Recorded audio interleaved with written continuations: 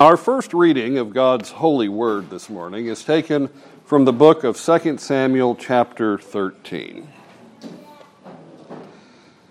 After this, Absalom the son of David had a lovely sister whose name was Tamar, and Amnon the son of David loved her. Amnon was so distressed over his sister Tamar that he became sick, for she was a virgin. And it was improper for Amnon to do anything to her.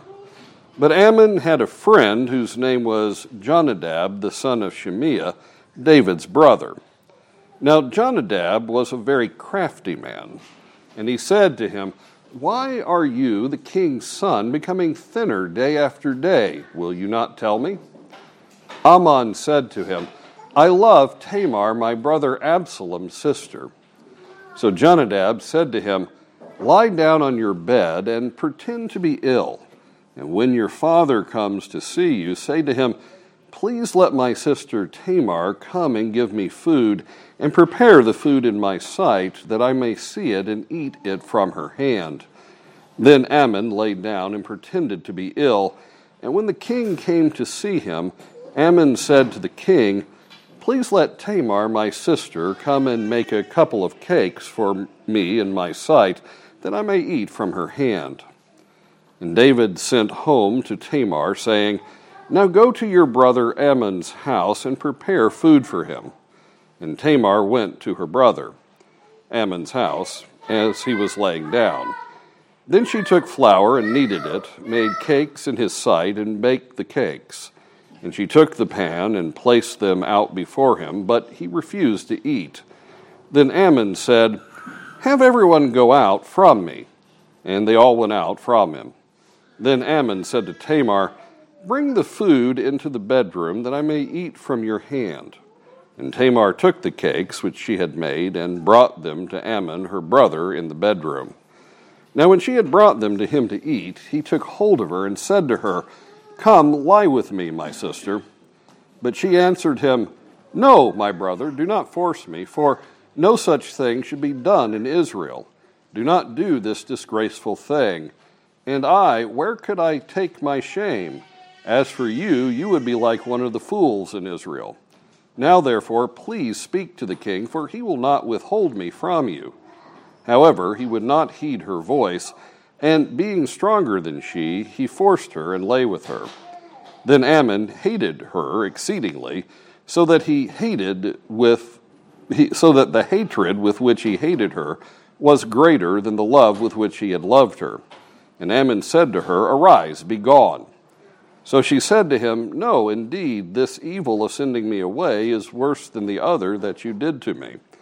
But he would not listen to her. Then he called his servant who attended him and said, "Here, put this woman out, away from me, and bolt the door behind her." Now she had on a robe of many colors, for the king's virgin daughters wore such apparel.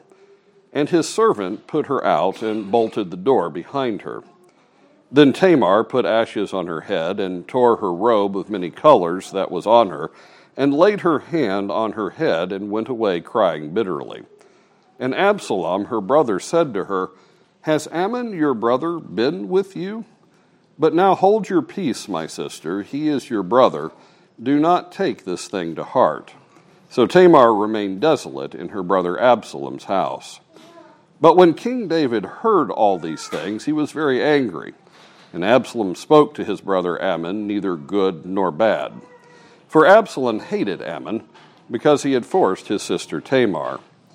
And it came to pass after 2 full years that Absalom had sheep shearers in Baal-hazor, which is near Ephraim. So Absalom invited all the king's sons. Then Absalom came to the king and said, "Kindly note, your servant has sheep shearers. Please let the king and his servants go with your servant." But the king said to Absalom, "No, my son, let us not all go now, lest we all be a burden to you." Then he urged him, but he would not go, and he blessed him. Then Absalom said, "If not, please let my brother Amnon go with us." And the king said to him, "Why should he go with you?" But Absalom urged him, so he let Amnon and all the king's sons go with him. Now Absalom had commanded his servants, saying, "Watch now, when Ammon's heart is merry with wine, and when I say to you, 'Strike Ammon,' then kill him. Do not be afraid. Have I not commanded you? Be courageous and valiant." So the servants of Absalom did to Ammon as Absalom had commanded. Then all the king's sons arose, and each one got on his mule and fled. And it came to pass, while they were on the way, that news came to David, saying, "Absalom has killed all the king's sons, and not one of them is left." So the king arose and tore his garments and lay on the ground, and all his servants stood by with their clothes torn. Then Jonadab, the son of Shimeah, David's brother, answered and said, "Let not my lord suppose they have killed all the young men, the king's sons, for only Ammon is dead. For by the command of Absalom this has been determined from the day he forced his sister Tamar. Now therefore let not my lord the king take the thing to his heart to think that all the king's sons are dead, for only Ammon is dead." Then as Absalom fled, and the young man who was keeping watch lifted his eyes and looked, and there many people were coming from the road on the hillside behind him. And Jonadab said to the king, "Look, the king's sons are coming, as your servant said, so it is." So it was, as soon as he had finished speaking, that the king's sons indeed came, and they lifted up their voice and wept. Also the king and all his servants wept very bitterly. But Absalom fled and went to Talmai, the son of Amminahud, king of Geshur. And David mourned for his son every day. So Absalom fled and went to Geshur and was there 3 years. And King David longed to go to Absalom, for he had been comforted concerning Ammon, because he was dead. This is the word of the Lord. Thanks be to God. It is a very dark passage, and it's the sort of thing that those who really don't know the Lord and how he works with his people are extremely shocked that it makes its way into the biblical text. It is a terrible picture of what people really are like and what really happens. It is not like in the Apocrypha where you have holy people who never actually commit any sins and just shine. It is a dark story indeed. And it is even in its way more shocking in that it falls into the context of God is bringing his servant David into judgment. David has sinned against the Lord. He has committed dark acts himself. And God has promised there will be no peace in your family from here on in. You have repented. You are on your way to heaven. But what you have done will have its consequences, and the sword will never leave your house. This is the way that's working out.